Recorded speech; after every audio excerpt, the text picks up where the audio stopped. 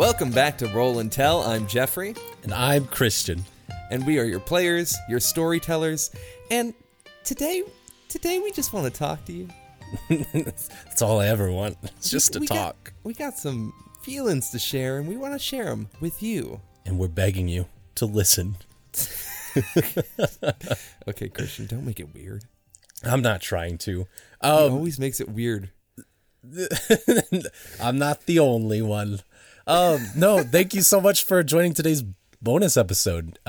We're here today to talk about a lot of things, actually. You know, we've talked about a lot of stuff in our own spare time, but we have people who ask many questions about our process and what we do to play and our thoughts on the campaign that we've portrayed so far. And so that's what we're doing today. We're here to talk about Roll and Tell and our experience in the story thus far, and how we feel about it. We've done a lot of stuff so far, and, you know, not all of it is in the podcast. We do some editing for quality, but we thought we would pull back the curtain and reveal to you the grisly figure hiding behind it.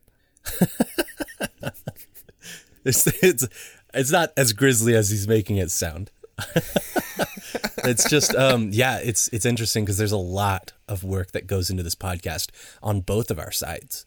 And we just want to kind of open up about that. I mean, we've been doing it for, 7+ months now, which, I mean, comparatively to a lot of other podcasts, isn't super long. But the way that we've done things has definitely caused people to ask many, many questions. And so it would be fun to just talk about it. Yeah, and what we do here. And we took to Twitter and our Discord group, and we got a few questions that people want to ask, and we'll be answering those as we go. So in the future, when we do something like this, we'll be posting on Twitter a little bit before we do it to try to get some questions. So keep an eye out for that in the future. But today we have one question that I think is a great way to start this whole conversation, Christian. Would you like to introduce that question? Okay, sure. A question posed by one of our biggest fans, Emily. Why did you start Roll and Tell in the first place? I guess it was my idea. I roped Christian into this in a lot of ways. Yeah, I mean, it goes pretty far back. If you want to give your take on the beginning, go for it. Yeah, honestly, Christian and I have been wanting to do an actual play podcast for, maybe, how long? 5-6 years? Yeah, so we started, I would say the actual moment that it was first mentioned was in 2018, because that's when we kind of started our first attempt at making a Dungeon World podcast or an actual play podcast. I would argue that it goes back, a little bit further than that, though, because I remember when you first, when we worked together in Atlanta at our job, of course, you roped some people in at our job, including me, to play Dungeon World. And I very specifically remember, mid 2017 or whatever, that we were having so much fun and the campaign was so incredible that, and I feel like this is what many people who play role-playing games do. They're like, oh, this would be so cool to record this and share it with the world because what we're doing is so incredible. And so then we started another campaign with the intent to, yes, of course, play again, but to also record it and turn into a podcast, which unfortunately burned to the ground, but because of so many reasons. But I mean, I think a lot of people have experienced this with just their home games. It gets hard to get people together. People move, people do things, and it just gets harder and harder to keep people together with this kind of thing. And I think flash forward, Christian and I remained friends, luckily. Yeah. And the pandemic hit. And during the pandemic, I was still role-playing. And I Christian, you were role-playing the whole time we were apart too, right? Not the whole time. I was attempting. I had a group of friends in Atlanta that I had attempted some, and unfortunately, because of scheduling issues and commitment issues, it wasn't as often as I had liked it to be. There you go. Again, with the whole schedule thing, it's just so hard for everybody. And during the pandemic, I couldn't do my normal role-playing groups, and I was still craving it. I think an important thing to say about Christian and I is we are both performers. which I'm sure you've probably caught on to based on how we run this podcast. But we're both performers. Which, speaking of that, how long have you been performing? Since, you're outing my age on this podcast. But since middle school, I didn't start professionally performing until my sophomore year of college, when I decided that, of course, the college's program wasn't good enough for me. I'm going to go make money. And I did. Hell yeah. And so, what exactly do you do right now? I think that's an interesting question as well. Yeah, I'm a professional actor and occasional educator when my schedule allows. But mostly, I'm doing theater, film, television, commercials, that kind of stuff. And with what Christian and I are doing, I'm trying to get more into voiceover because it's a little easier because I don't need to travel and have more time at home. But that is me. And during the pandemic, I was actually studying to get my MFA. And the pandemic made it really hard to perform in any way, shape, or form. And I needed role playing at that point more than ever, but I didn't have a group. So I started doing solo role play, which is, a lot of it is kind of like journaling. A lot of it is doing what you would normally do in role playing, but it's all in your head or you're writing it down. And I was enjoying it a lot, but I missed the communal aspect of the whole thing. And more importantly, the sharing of creative ideas and bouncing off one another.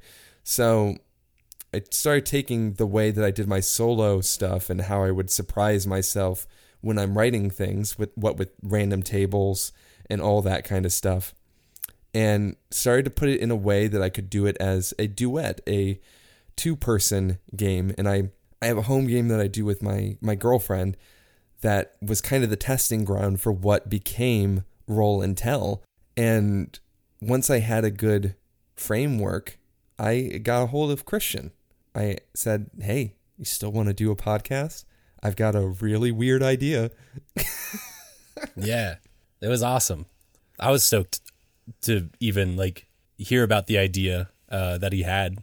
I was into it because ever since we had first mentioned that back in 2018, recording and getting a podcast out there, it had been stuck in my head that I was like, oh, I still want to do this. I still want to do this. And yeah, it had been a while since Jeffrey and I last talked.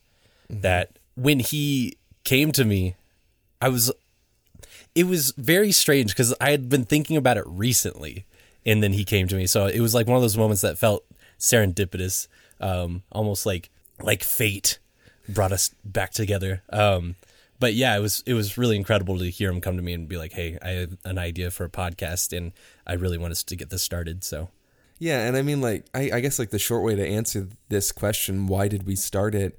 I think, Christian, and you can chime in and say you disagree, but I think this is true about both of us. I think the real answer is that Christian and I needed something like this. Yeah. Yeah. I had gone through very, very tough changes in my life. Okay, so I guess to give a little backstory on my end, not meaning to push my experience in here. But so well, that's why we're talking, right? Well, yeah. I've been acting in theater since I was 8 years old. And I was very, very bad at it at the beginning. So I've not always been good at it. And still feel like I have so much to improve in. But anyway, going forward and towards the end of high school, I, very much believed my dream was to act in film. And I pursued that for 10 years. And I did not find much luck as I wanted to in acting in the film industry. And then so I tried the crew side of things, and I worked with building sets and set decoration in TV shows for several years, including shameless boast right here, including a couple seasons of Stranger Things.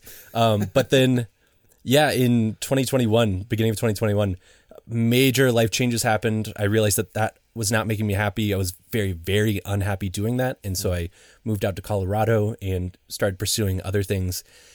And when Jeffrey came to me with that, I can very much agree with the fact that I needed it. I needed Roll and Tell. I needed this. And everything that we've done has only confirmed that. This has really filled my life with so much joy and so much purpose, especially after feel like I having felt like I lost a purpose after leaving the acting and film industry.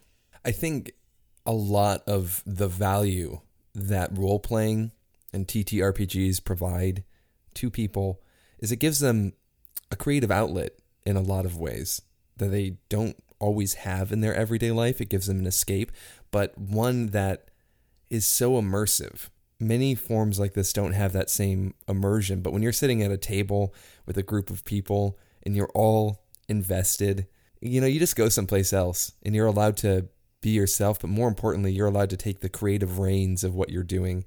And with Roll and Tell, what I really wanted to give Christian and I was an opportunity to have full creative control, because we are, as we always say, we are the players and we are the storytellers of this podcast. And that was important to me. I always have loved Christian's creativity. That is the primary reason why I reached out to him above all other people in my life, because Christian's creativity just astonishes me. I love the things he comes up with, the weird little ways that he does things. And I knew that if I wanted to tell stories in which two people would be fully in charge of that Christian was the right balance to what it is that I do. And I mean, I think that shows through what we do. And it means the world when you tell me that, because I mean, of course, towards the first couple sessions of Roll and Tell, I struggled a little bit, and we'll probably get into that at some point. Oh yeah. Because I was, finding my comfort with like balancing like, oh, we are doing this for a podcast. So like I felt a little bit more restricted in letting my weirdness show, but eventually fell back into that. And when it came to Jeffrey approaching me about this, once again, I felt so honored because just as he's boosting my creativity up, I have always very much been in awe of his ability to game master and to run a good campaign and just have the sheer amount of creativity that he has. When I started my first campaign as a game master with my other friends, I very much looked to what Jeffrey did when I had played under his control. Stewardship. Yeah. And I looked to him and what he had done for his, like, for inspiration of like how I can approach being a game master. So when he came to me and said that he wanted to do it with me, it was very much a huge honor. So I am more than glad to be a part of Roll and Tell. Oh, duh. But enough of the mushy stuff. Actually, you're probably gonna realize very quickly as Christian and I just talk. It's not just Abigail and Lewid. Christian and I love getting mushy. You'll notice that about us. We actually, like, full disclosure, Christian and I have some kind of romance that is, like, I would say almost in the forefront of almost everything that we do. Everything, dude. Everything. And it's not even purposeful most of the time. Yeah. We're just like, we just love, I guess. Yeah. That's the thing. It's so funny. But yeah, I think this leads us. It's actually another question that Emily had. We can start talking a little bit about the process of what we do, because Christian, you had mentioned about starting Roll and Tell and where you were, especially the comfort level that you had with not just doing a podcast, but the unusual sort of method in which we do this one. Exactly. And so I'd like to start touching on this next question, which is, what has been your most and least favorite part of recording this first season? Either, and it goes on, either technically or creatively, has any part of the process so far been particularly difficult or surprisingly easy? And I think that leads us into just talking about what has been the process in starting Roll and Tell. Christian, I'll explain a little bit just as a reminder of, for those of you listening, you probably know what Roll and Tell is at this point, but I just want to talk a little bit about the weird mismatch of game systems, because I know there are some of our listeners who actually don't role play, that don't play TTRPGs. And I wanted to give a little bit of a disclaimer here. What we do here is not the normal way that you play TTRPGs in any way, shape, or form. Yeah.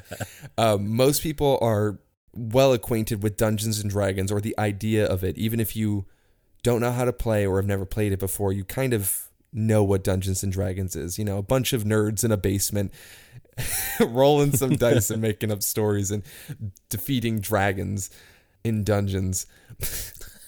But what we have done, because, you know, normally when you play Dungeons and Dragons in many systems, there's a dungeon master, a game master, a storyteller, a moderator. They have all sorts of names for this type of person, but what they are is they're the person who's in charge of moderating a game. Basically, they help lead the story. They help give conflict to the players. They're the person that creates, I guess the best way of putting it is conflict for the players to interact with and partly come up with the world, but sometimes it's collaborative. The players are the people who get to, you know, run wild in what that person has kind of the framework, the skeleton they've created. Big sandbox. Yeah. But Christian and I have decided to make it so we are both of those parts at all times. And that's not a normal thing. Normally people don't have the players be both the game master and come up with all of the stuff as well. And to help supplement that, we, of course, have added tons of random tables, what in the community is often called an oracle, but we refer to as the mythic system. It's our way of answering questions we don't know so that we get surprises. This whole system is actually, gosh, at this point, maybe it's like 8 different games that we have smashed together. The primary 2 games being Dungeon World and the mythic system, to make an experience in which we can do everything at the same time, because we are just wild people who like to be creative. Yeah, and you'll hear names tossed around as we play, like Perilous Wilds, Maze Rats. Have you heard about the Beast? That kind of stuff. Like, yeah, we use so many different resources and materials to help us do what we do. Yeah, and it's because I guess like the mission statement behind the scenes was always we wanted to have full creative control over the story, but we still wanted to be surprised by it. We wanted to have that same experience players get to have when there is somebody in charge running an adventure or a campaign where they get to have the astonishment of the discovery. We wanted to have that too. And so we have added all these random elements so that we literally never know what's going to happen. And we get to be both player, but also the person who is getting the inspiration and piecing that together into an adventure. But that does lead us back around to what has been our most and least favorite part of recording this first season, and either technically or creatively, has any part of the process so far been particularly difficult or surprisingly easy? That's why that question comes up, because of how we're doing these things. I mean, I don't know if you feel different about this, but I will go ahead and say there has been not a single thing that has been surprisingly easy at all. Well, I would say like our chemistry, that kind, like the things we take for granted has been like kind of easy, but I think you're right about the other part of it.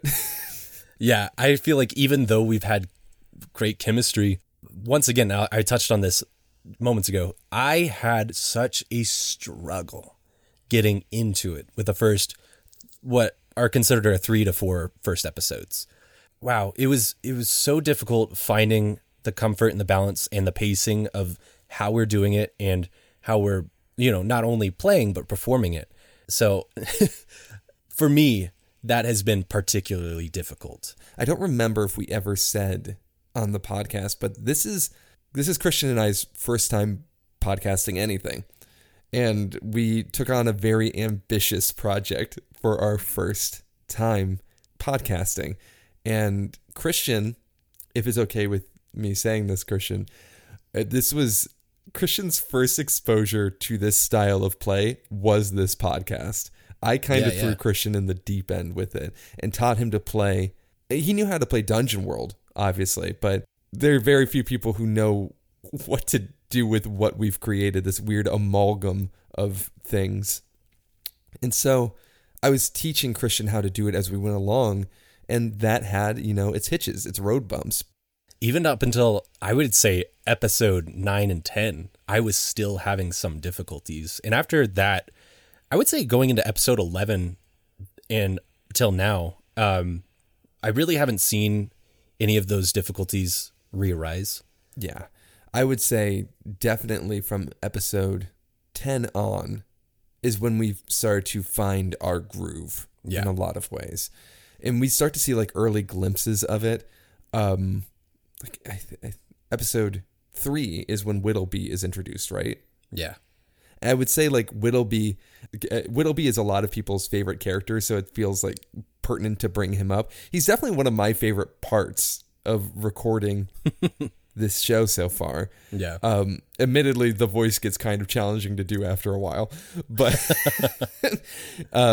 he's one of my favorite things because I feel like his introduction was a changing moment for both of us. Yeah. He was great. He was definitely what added that like spice that made, I think, our chemistry finally bloom in the podcast. And he was definitely a turning point.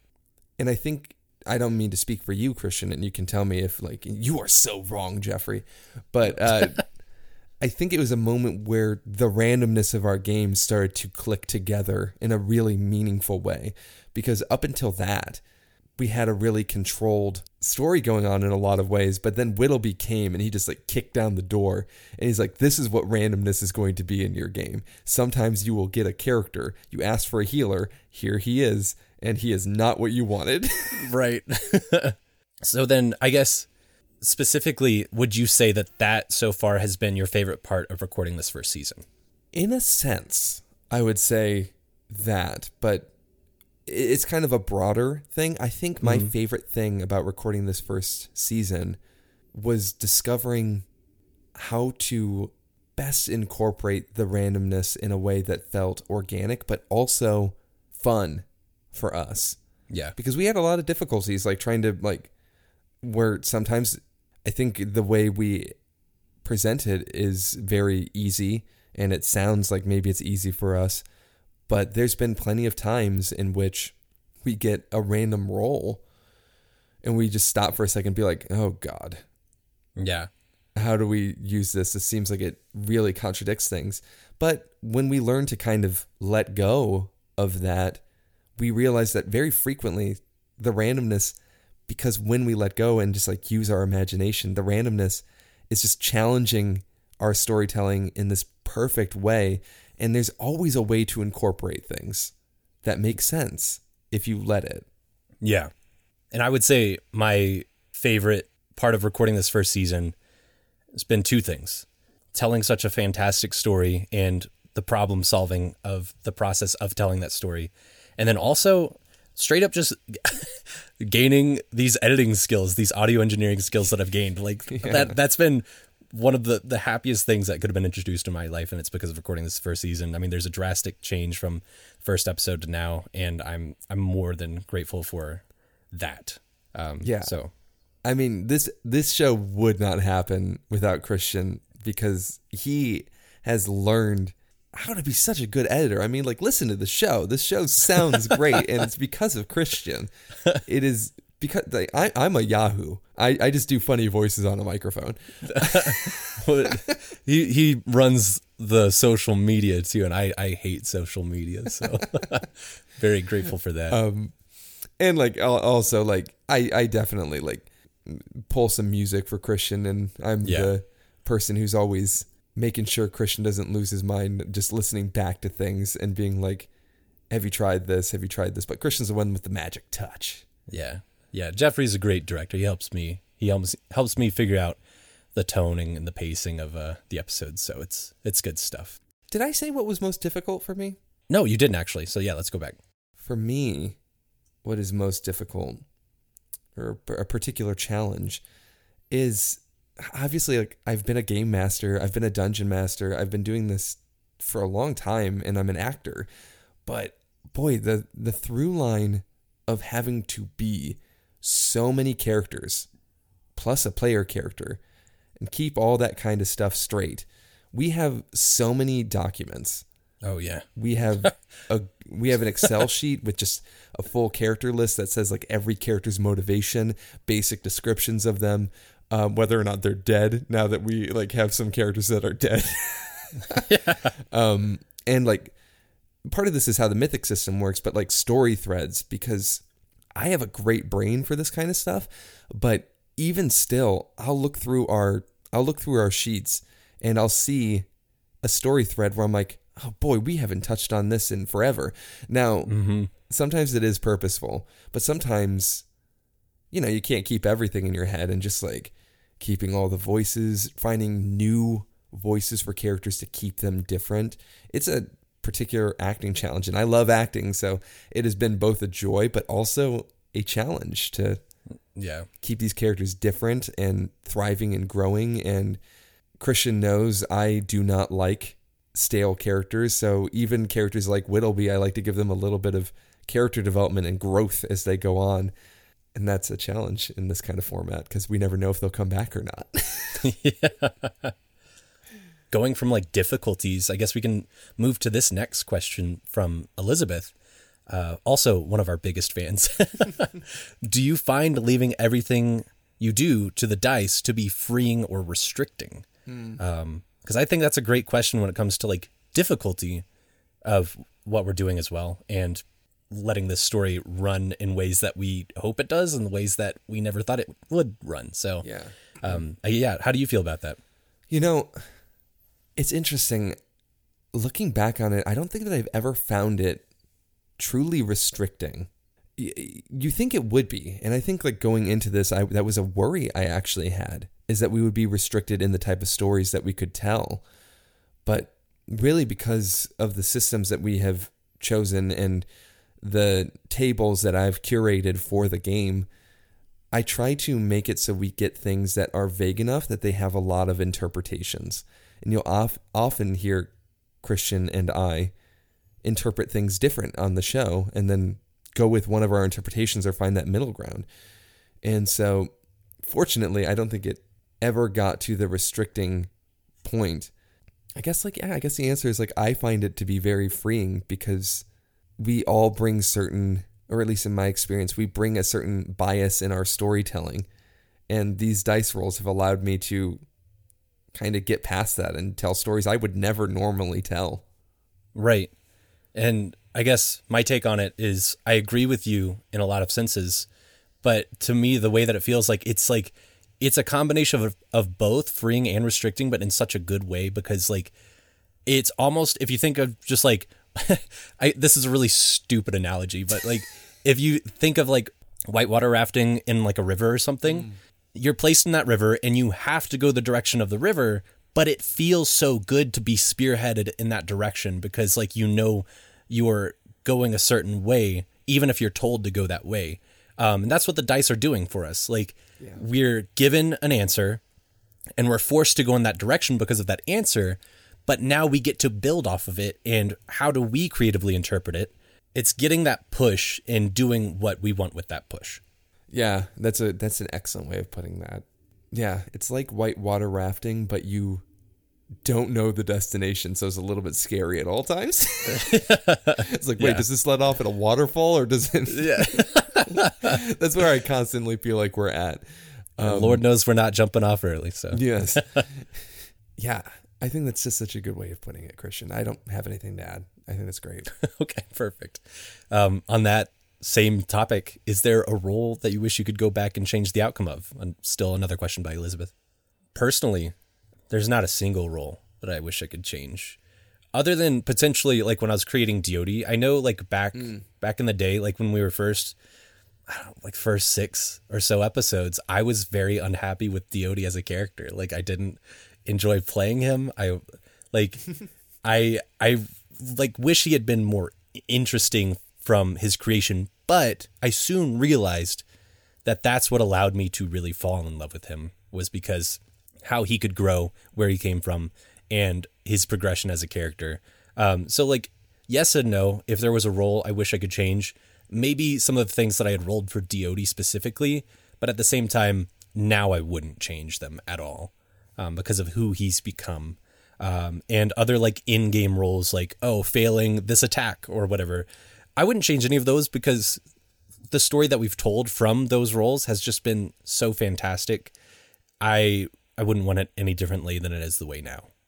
In a lot of ways, that's my answer too. I would and I wouldn't, but I feel like my logic is more in line with I would want to change some of the roles because I would like to see what would happen down the line if those roles were changed. Do you know what I mean? Yeah. Like if Whittleby was never introduced, for instance. Oh gosh. What would have happened? Like if we had gotten like a competent healer right out of the gate, who knows where the story could have gone because of that. Or for instance, like the wild thing of like we never got to post our session 0 because it is a Goliath of a thing, and we gave a taste of what that was like with creating Abigail as a character because now we know how to do it better, and we can like part that curtain there. But in that creation, in that setup, we had a role which made Abigail come into existence. And it is so interesting to think about if Abigail hadn't been rolled at random, that Luid had a companion he was traveling with, what would this story even be? Do you know what I mean? Yeah, exactly. Yeah, I would never change it. But there's also part of my mind was like, how much would the story change based on any of these singular dice rolls? Yeah. It's incredible to think about. And I mean, you have that in normal like D&D where like if I hadn't failed this roll, what would have happened? But I feel like that is so amplified in the way that we play. Almost every dice roll is like the butterfly effect in our story. Yeah, because I mean, future decisions have been made off of previous decisions that we've been like, well, Rosalind did this in episode 2. So like logically, this is happening in episode 15, 16, and so on, that kind of thing. Like, every small thing has affected the future for us. We need to talk about Rosalind specifically. I don't know if this is the moment to do so, but that is maybe more so than any character, maybe representative of the beauty and the wildness of our process. Yeah, dude, Rosalind, the whole reason she sounds like she sounds, the voice that she has, was because when we made her, we thought she was a nobody. We thought she was not important. We thought she was just somebody talking to Lady Marigold in episode 2, just a complete throwaway. Yeah, I thought she was a thug for a greater power, honestly. Yeah, exactly. And so we made her kind of goofy, and holy cow, we never expected the magnitude of who she was in her actions. I think that was solidified when Luid was poisoned in episode 3. Yeah. Because then we realized, oh wow, this person who we thought was nobody is now like coming after us. So yeah, and then I mean like later, much later, in what was it, episode 12, I believe, we found out that Rosalind was the one who personally poisoned Luid. Yeah. Because she was the hooded figure that did that. And boy, like, God, yeah, I thought she was going to be this throwaway, and she became the major antagonist of the first.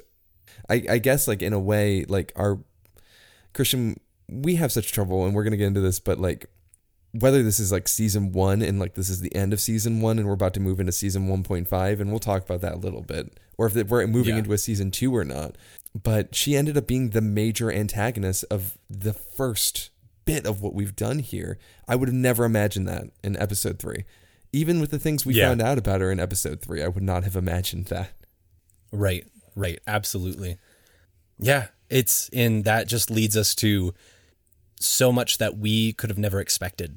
Like, we touched on it after the fact in episode 16, but it was like, we didn't see the ending of Rosalind being the way that happened. And we were so shocked that, I mean, everything that we were trying to do was failing. Luid was basically not holding up his own against Felix. Diode was being held down by Rosalind's magic. Abigail had failed her attempt at her magic spells. So it was one of those things that we didn't see any of that happening. And the fact that we were able to successfully turn Felix against Rosalind just adds on to that fact of like, we never expected anything to happen the way that it did. And I mean, one of the wonderful things about the way we play is even though Luid, Abigail, Diode, they were like failing rolls like crazy in that encounter with Rosalind, it was another way in which the randomness of our game presented how powerful Rosalind was. Yeah. Because I think it's a great way to show in any of your games, whenever you're playing a game, if you're dungeon mastering, if you're a player, to remember that failures are not necessarily a failure. They're another way to pull interesting storytelling. I don't think failures should ever be punishments. And that's why I like Dungeon World so much, because in Dungeon World, you gain experience from failing. That's how you level up primarily. So it bakes it into the story right there by saying like every failure is an opportunity to learn, and it's a way to grow the story. Yeah. I think that takes me to the next question here that I really want to answer. This is also from Elizabeth, right? Who is your favorite character the charts have helped you create, and why is it Whittleby? That was Elizabeth's editorial decision there. But Christian, I'm going to ask you that question first. Who was your favorite character the chart has made? And I guess, like, I think it would be cheating to say any of our player characters, right? No, I think that's completely logical to keep them in as well. But I do... Oh, man, hang on. Actually, let me think about it. If you have any off the top of your head, go ahead and say it. I feel like I am going to cheat because if you demand I say one, it would be really difficult because so many characters had such alarming, beautiful creations as they were pushed out of our disgustingly metaphoured creative womb. But I think I'm going to cheat. And I'm going to, instead of naming a single character, name a single entity in our world. Oh. And it's the Brotherhood of Prosperity. Oh, interesting. The three characters, the three primary characters that we have created that basically inform us of what the Brotherhood of Prosperity is, have been my three favorite characters to create. And one of them I basically created entirely on my own because I wanted to surprise Christian with them. And I'll touch on that in just a second. But seeing that Brother Whittleby is this sort of hapless liability that believes in this goddess of prosperity, but then learning that she really doesn't care for her most ill child very much. It was like a fun discovery. And then Brother Girish, of course, being extraordinarily competent, but he does not approve of magic as terms of healing. And that kind of came to a head when we introduced Brother Felix. And we learned that, like, it seems very clearly that his communication to the goddess, being the one who has the best line straight to the goddess of prosperity, has to do with magic. And so it's interesting, these three levels of how these elves practice their faith. And it kind of shows a much broader concept of what this singular religion is in our world. And I think that has made it such this beautiful three-dimensional idea of how faith is practiced in our world. All three of them interact with their faith in a completely different way. Yeah. And I think that has told some incredible stories. That is a really, really good answer to that. It's probably going to be more interesting than my answer. Because, I agree with you that has been such a huge driving force in our world that we've created, the Brotherhood. Yeah, I mean, for my answer, of course, I loved the process of Whittleby. That was such a fun thing to realize how much of an F up he is and all that stuff. But I would say my favorite characters so far, it's tough for me because I want to say someone like Barnaby because of how fun he is and how much fun I had playing him and how he's such a unique character. But I am very much a person that, even though I like my wacky and weird stuff, I am obsessed with emotional, dramatic, like internal stuff. Like, for me, two of the people that encompass that are Abigail and Llewellyn. Yeah. I am obsessed with both of those characters and how we created them, with your Abigail going all the way back to when you created Llewellyn and her progression so far. And when we created Llewellyn, and having to really decipher what all those characteristics meant within her and how that affected her relationship with Luid. Because for me, I I mean, I have a lot of like familial issues in real life as well. And Lulin is really wonderful in expressing the realness of familial issues. And so she's one of my obsessions in this game. Yeah, and I think both of them, we can talk a little bit about just how clever we had to be in interpreting what the dice gave us. I mean, because Abigail, right out of the gate, presented a very clear challenge to us, because what the dice gave us was basically a trope. Yeah. They gave us a trope of this like love-stricken bard who is hopelessly following along a knight. Yeah. The girl who's in love with the knight. That kind of thing. Christian in particular started to define that character in such interesting ways based on later random roles, like Luid getting hurt and finding the way to like genuinely share her feelings for Luid in the scene in the chapel. And that really changed who her character was.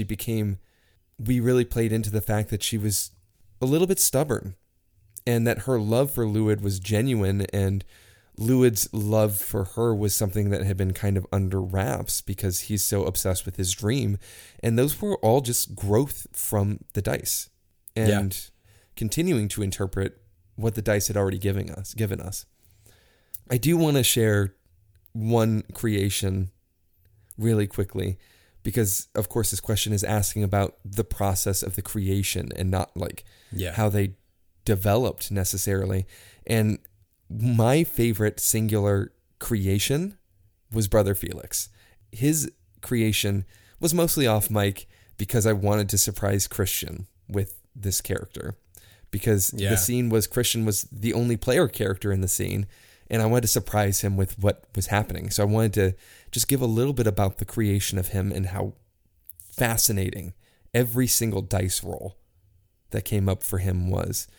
I mean, I've talked to Christian about it afterwards, and I just wanted to share a little bit about that as I was rolling this character, how powerful he was becoming. But the most interesting singular roll that happened is I had determined that his descriptor was that he was defective, and that the thing that defined him was that he was a jack of all trades. And so to me, I'm like, okay, he's defective. That could mean like a soldier that defected from an army, or it could mean that like he doesn't work the way he's supposed to, like he himself is defective.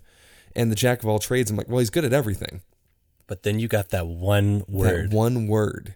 I rolled what his motive, how he moves through life is. And I rolled the word pious. And immediately... that was it, dude. Immediately I knew who this character had to be. I knew he had to be a member of the Brotherhood of Prosperity who had defected. He believed his way was right. He's most connected to the goddess. It was such a good example of like how wonderfully these roles can, and especially as we build the lore of the world, how we can pull from stuff that already exists to make things more interesting. Because I was going to create a whole new character, worried that a whole new faction was going to be coming in, but then to use the Brotherhood of Prosperity because I got this role pious. That was the most exciting moment for me in creating a character. It was so perfect. And so everything that you heard when we were, explaining the scene, and I was Abigail and Lulin walking through the City of Fear, and then Jeffrey comes up behind me, is like, "Hello, are you lost?" or whatever the line was. You seem lost. You look a bit lost. All of how I reacted to this character, whatever, in that moment was like all genuine. That was the first time I heard anything about the character, and just learning every little ounce of who this person was as we were going. It was like that slow realization more and more for me as he was like, well, what's the symbol of the Brotherhood of Prosperity? I was like, oh no, this is a bad brother, dude. The bad brother Felix. Yeah. That was easily my most exciting character, just because the things the dice gave me, it felt like destiny. Yeah. And speaking of that, we have a question from Adam at T Dungeonator on Twitter. How much brainstorming for a role do you cut out? Like, some roles seem pretty obvious, but there were surely some real stumpers in there. I can easily say, based off of what we were just talking about, that there's not always, there's not always a pattern or a method for like how much of the role that we cut out. It's different every time. So in that regard, I mean, straight up, I didn't hear anything of you rolling because you didn't say it to me at all. But there are other times that we leave absolutely everything. And in between those two, there are times that we just like leave the important stuff in and cut the stuff that doesn't need to be in there out. If you have anything you want to say, because like there's plenty to say on this topic. One of my best answers for this question that kind of helps understand how we operate we are very frequently stumped.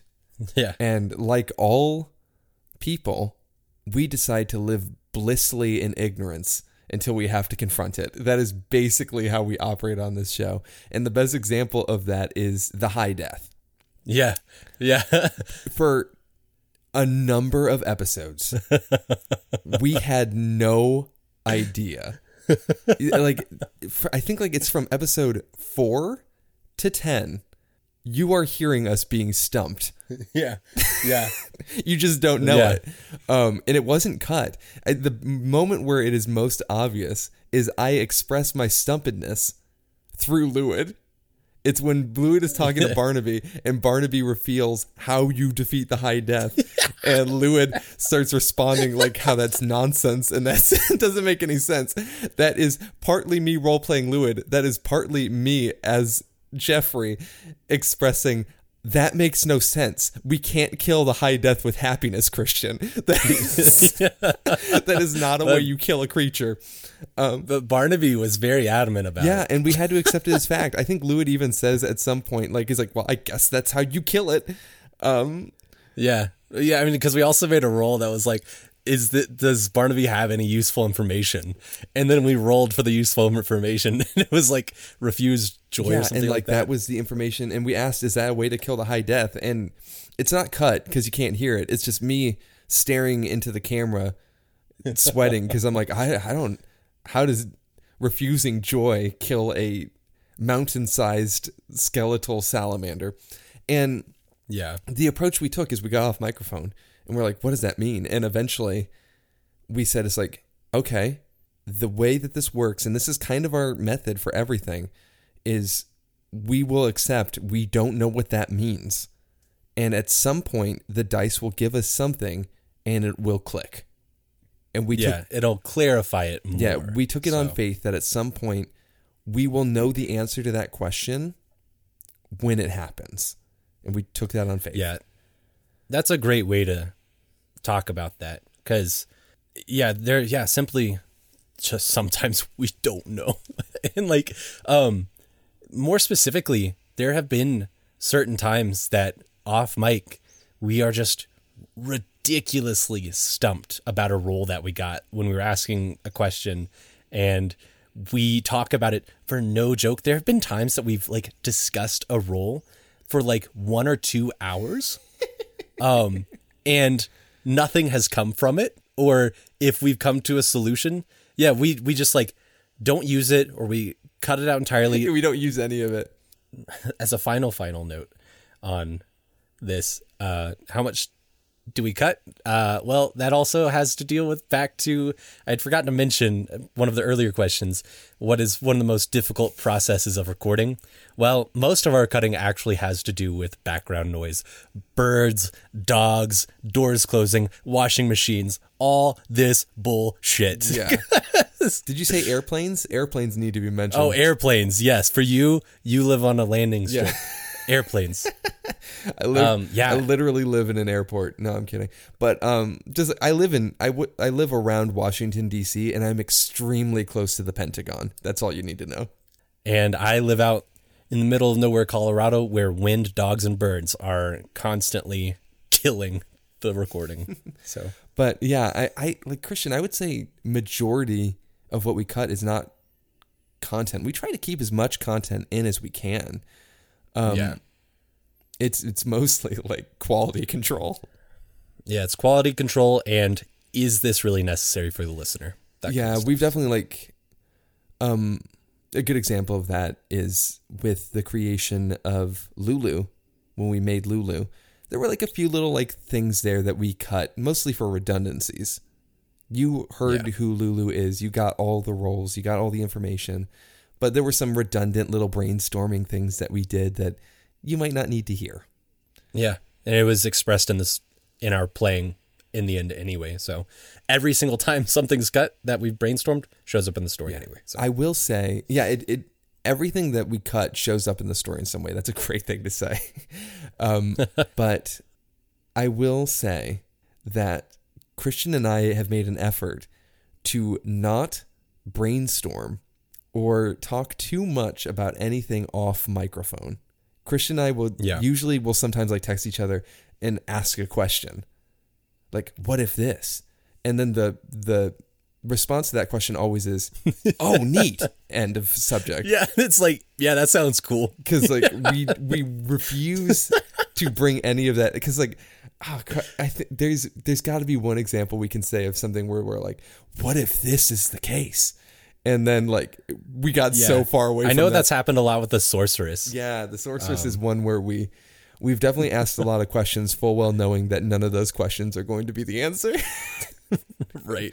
Because I think the high death is like a good example of that. The idea that the high death is ultimately some being's pet was none of the things that we brainstormed. Yeah. It was really wild. Yeah, it's just so incredible.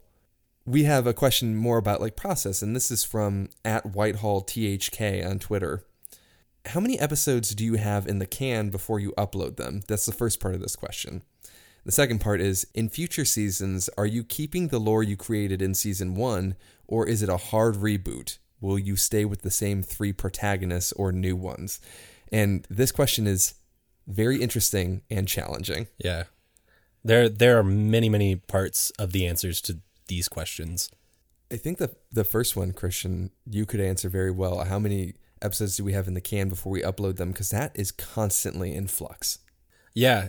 Simply put, we actually never have an episode that's like fully edited like ahead of time. There was one time that I had to like go on a trip, but even still, that was like still like the 2 weeks leading up to that episode. We never have ever fully finalized episodes in advance. I am always working up until like the Sunday night before the Monday that it releases, before it comes out.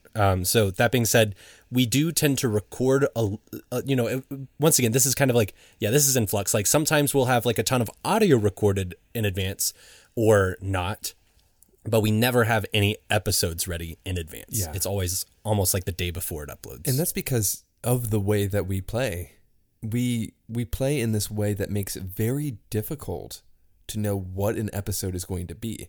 I mean, it's easier in some ways because we know that an episode typically will contain 2 to 3 scenes because we've broken things into scenes with the Mythic system, and that's been very helpful. But what we tend to do is we play longer sessions, the way you would at a table, not knowing how many episodes exactly we have there. Yeah. But yeah, basic question is we never have an episode in the can, basically. We have recordings in the can, but we don't have an episode. And then on to the next one. In future seasons, are you keeping the lore you created in season 1, or is it hard reboot? So personally, the way I feel about seasons and wanting to progress the seasons, which may be a bit different than how Jeffrey feels about it, I see all of season 1 being Luid and Diodi's story, and Abigail, and whatever tales come from Osteel and this world that Osteel exists in. And I see season 2 being a completely new story, characters, world kind of thing. But only time will really tell what that shows. Jeffrey, how do you feel about it? Yeah, I think the challenge is, I think I am thinking of it that way, but also like my brain can't help but think of seasons in the way like a TV show season would be, where it's like what we're about to enter is definitely going to feel very different, but not different in the sense of what Christian is suggesting. I know in the future we're definitely interested once we have completed Luid, Abigail, and Diode's story and doing something incredibly different, and flexing those creative muscles in a different way. But I think to the audience, a way we're going to help indicate things is we're going to change the title of things. I know going forward soon, we have like a bridge session here that's going to happen as we wrap up some loose ends. But then once we head off to the Ring of the Hand, the title of episodes is going to change from Luid and Diode to something else. And that'll be indicative of like, a semi-change. Exactly. I think that's the best way to put it, is that like, because this is a different medium and, TV shows do that well because, with a TV show, you are following the characters through seasons and through chapters of their lives. I feel like it would be very strange to have like this is season 1 and it's Luid and Diode's story. Season 2 is Luid and Diode's story. Season 3 is Luid and Diode's story. And then season 4, let's say it's some other characters in a different world and a different story, but it's still called season 4. It's like, well, where for our listeners are they able to define that shift? So I see it more as like chapters of their story rather than seasons. That's a good way to put it, because we're doing a campaign, right? And the kind of structure is in our like overview of our podcast. Season 2 starts when this campaign ends, but there will be different arcs and portions that are going to be delineated by titles to help like follow along. And like when the titles change, that usually means like it's a good, comfortable place for a new audience member to jump in. And that's kind of what we're going for there. So the question there is, in future seasons, yes, we are planning on doing all new things. What that may be, we don't know yet. And we're probably going to include all of you in helping us decide what that is, because we like leaving things up to fate. Yeah. I did a little boo-boo because I run the Instagram. I did a little boo-boo a while back where because it was something that Jeffrey and I had talked about and be like, oh, we'd love to hear what our listeners think of like future content. And I like asked our Instagram, I was like, hey, how do you guys feel about if our next thing was this? And realized after the fact that I shouldn't have done that. It's too soon. But too soon. Good thing is that only like 12 of you saw that. So the majority of you did not see that. But we have Christian and I have definitely brainstormed some exciting things for a potential season 2 that we're going to present to you at some point. So look forward to that in the distant future. But I think like an interesting tag to that question was, will we stick with the same 3 protagonists? And in a season 2, it's probably very unlikely that we would. But the interesting thing about what we're doing here is within season 1, as we are kind of putting it, we don't even know if we'll stick with the same protagonists in this season. Because of fate. We had no clue Abigail was coming around. Frankly, when Abigail was the first one to face death, that surprised me. I really believed Luid would be the first one, as the one who's constantly in the fray. If somebody dies, like right now, I only have one player character. If Luid dies, it really becomes the question of, do I make an all new character, or do we use somebody who already exists in the story? And before anybody asks me, Whittleby probably would not be the character I would pick to play as the main character. He would be very bad, and he would just I would have to role play that correctly, and he'd be very bad at everything he does. That would be funny. It would be hilarious. And for those who have listened to this long, we are considering a bonus episode starring Whittleby. That's for those who have listened to this whole thing.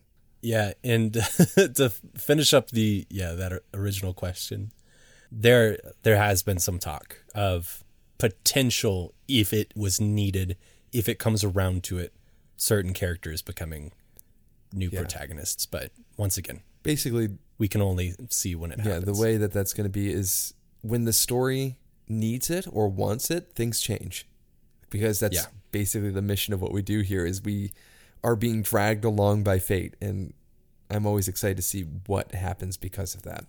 All right. I say we get into some of these final questions and then kind of start wrapping it up. Yeah. Let's go ahead and start with one from the Stories and Sorceries podcast, friend of the podcast, sister podcast.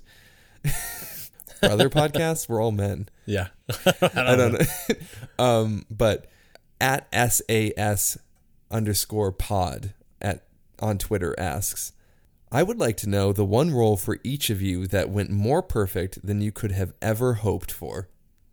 I can't double dip and say that piety role, because I think that was probably the one. But if that's it, that was the one that was just like, whoa, like the angels started singing in that moment. Yeah, yeah. But I think the one role that went more perfectly than I could have ever imagined, besides that, but I think it would have to be the high death role. That the high death was not the big bad.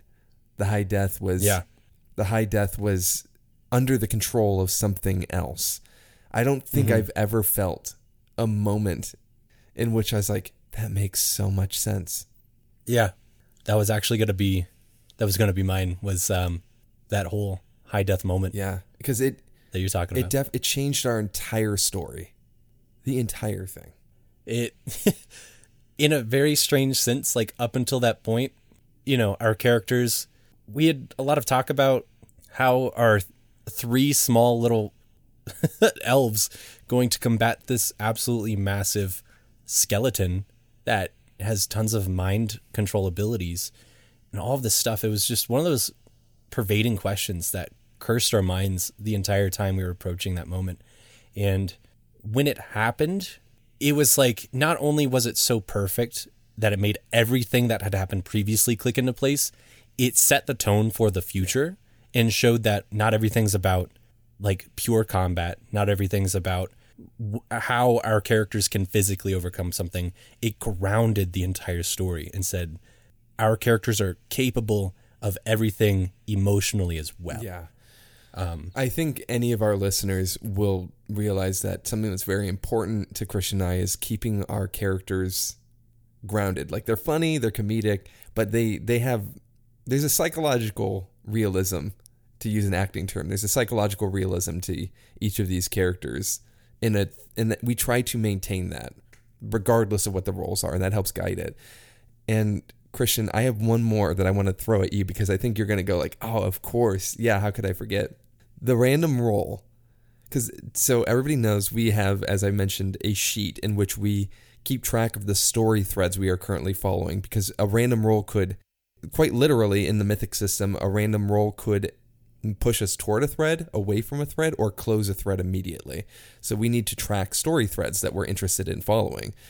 And one of those story threads was, who is Abigail? We purposely didn't define what Abigail's background at the beginning was, because we wanted to be surprised by that. And when we rolled... Oh, yeah, dude. When we rolled the stuff that ended up making Abigail a princess, it made so much sense. It felt so perfect. I take back my high death answer. That's my perfect roll. I had a feeling that was your perfect roll. Yeah. I did forget. Yeah, because all that stuff about the bureaucracy, her being very important, the exceptional roles that were happening there that determined that she was a princess. Man, it was ideal. It was the most ideal thing, and it made the most sense, and it helped us make one of the most original portrayals of a princess I have seen in a while. I just love this Concertina playing just horribly tactless princess who, just everything about Abigail. I to this day, we said in episode 1, but I still have a crush on Abigail. Yeah. Well, yeah, same. As cute as a button. Cute as a button. Yeah.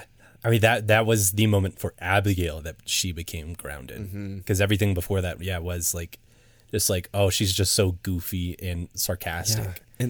And but there was a reason behind it. It was because she didn't want to be a princess. She played her concertina for, to hide her emotions, but also because there was power behind it. All of this stuff. Yeah, and then the tragedy that she didn't want to be a princess, but then it was taken from her. Yeah. Oh boy. Yeah, just beautiful stuff with that. Yeah, those would be my answers. So next up, another question from Emily through our Discord. What has been your most unexpected role in the past 17 episodes? And I'm also going to say this includes our bonus episodes as well. Yeah. I have an answer to this. To this day, I still, my skin crawls. When we were traveling through the Tomb of the High Death, and we got that, I forget if it was an NPC positive or an NPC negative, that made Whittleby show up in the Tomb of the High Death. Oh, dude. That was the single most unexpected role. And you hear my reaction to it live on the pod, but like that also may have been one of the moments where I was the most stumped, because I'm just like, why? How? And it just defined Whittleby as this just like Mr. Magoo-esque character who like can just like tumble through the Tomb of the High Death unharmed because, as he said, he entered the Tomb of the High Death and then he found them. That's the whole story. Yeah. He was reading a book the entire time. My brain just forgets some of these things happen. Oh no, that's why it's so fun to reflect on this. But that was definitely mine, is the one that put Whittleby in the Tomb of the High Death with us. Yeah. Just chef kiss so disaster. Yeah. Honest to God, nothing stands out for me. So I shamefully think that's going to have to be my answer as well, because that was just a fantastic moment. I have 100 answers, but we only have so much time. Literally all the roles are unexpected, but the most unexpected, I think that would be it for me. I could have never conceived from the character list the one we would roll would be Whittleby. Yeah. There's one question that I'm wanting to save for last. So the next one, also by Emily. These last two questions are by Emily as well. If you lived in Osteel, what kind of character would you be? I can safely say my answer would be probably an old man who rides a turtle around town and swims in canals. I'm gonna leave it at that. I mean, like, it's shameful, maybe. But because we don't even know what space they live in. But I'd be the bard. I would be the bard. I'd be in a tavern somewhere, just telling the story of adventurers and heroes to just anybody who would listen to it. That would be me. I'd be there, hoping that somebody would pull me into a party at some point and take me on a grand adventure. So I think I would be this hybrid of the bard and Abigail, just like put into one person, waiting for their chance to shine. I would just want to live in that part of Osteel that's away from all the drama, but still just kind of weird stuff happens. Yeah. I would just love the drama of Osteel. Of course you would. All right. Finally, Jeffrey, how would you have killed Rosalind? I will say that I would not have killed Rosalind, like, at all. Uh-huh. In that, I'm not saying that to be controversial or anything. I was actually really, when we went into it, of course, didn't know what to expect. And I talked about the fact that, like, I was expecting our own characters to kill her with our own hands. But honest to God, if I had my way with Rosalind, it would have been trying to, like, turn her for good and to, like, bargain with her and show her that her actions were unnecessary and that there were other ways to go about this. I would have loved to see Rosalind, and not in the same way that the High Death played out, because High Death's still a bad creature, even though it has its own emotions. But I would have loved to see Rosalind kind of turn for good. Like, I don't know, in a way that we could actually utilize her with our own party. In a way. To, like, help deal with Corlys or other things like that. Yeah, I think that's a really interesting answer, because similarly, I think it's very important to Luid's character that while he is an aggressor, he's a combatant, he's a duelist, he lives and dies by the sword. Luid is not particularly interested in mortally harming people. And I think that is something that we've established with him, is he's not setting out to kill anyone. Luid definitely wanted to confront Rosalind, but I think in the end, like, I would have had a similar answer. Like, how would I have killed Rosalind? I don't think I would have. That being said, as we were going through that episode, as we were doing that, I don't know, I was getting pretty excited with DoD, like, doing what he was doing. I would have had DoD kill her. Get her. Dude, yeah. I mean, yeah. Like, I wish his damage die His maximum So damage small. output could be bigger, because that moment that he struck her in the eye with his blowgun, his little flute of sorts. I wish that could have like done more. Yeah, but it is so weird because like looking back on things, like whenever we do I have all these things swirling around in my head whenever we make a roll. Like this could happen, this could happen, this could happen. I want this to happen. I want this to happen. But once we've made that roll and it comes in the way that it does, it almost always ends up being I wouldn't have it any other way. Yeah, exactly. I mean, Felix killing Rosalind, just in retrospect, it just feels like that is the conclusion. Of course it is. Yeah, I mean, this experience with Roll and Tell so far in general has just been such a fantastic one. We've said it 1,000 times, and we'll probably say it 1,000 times more. It's the surprise of everything that really makes this such a fantastic thing for us. It's being surprised by our rolls. It's being surprised at things not going the way that we think they're going to go. That makes us fall in love with our own podcast and our own story. Yeah. And that's not in like a narcissistic way. It's just we're just as much of the fans of finding out what happens in the story as you guys are, because we don't know.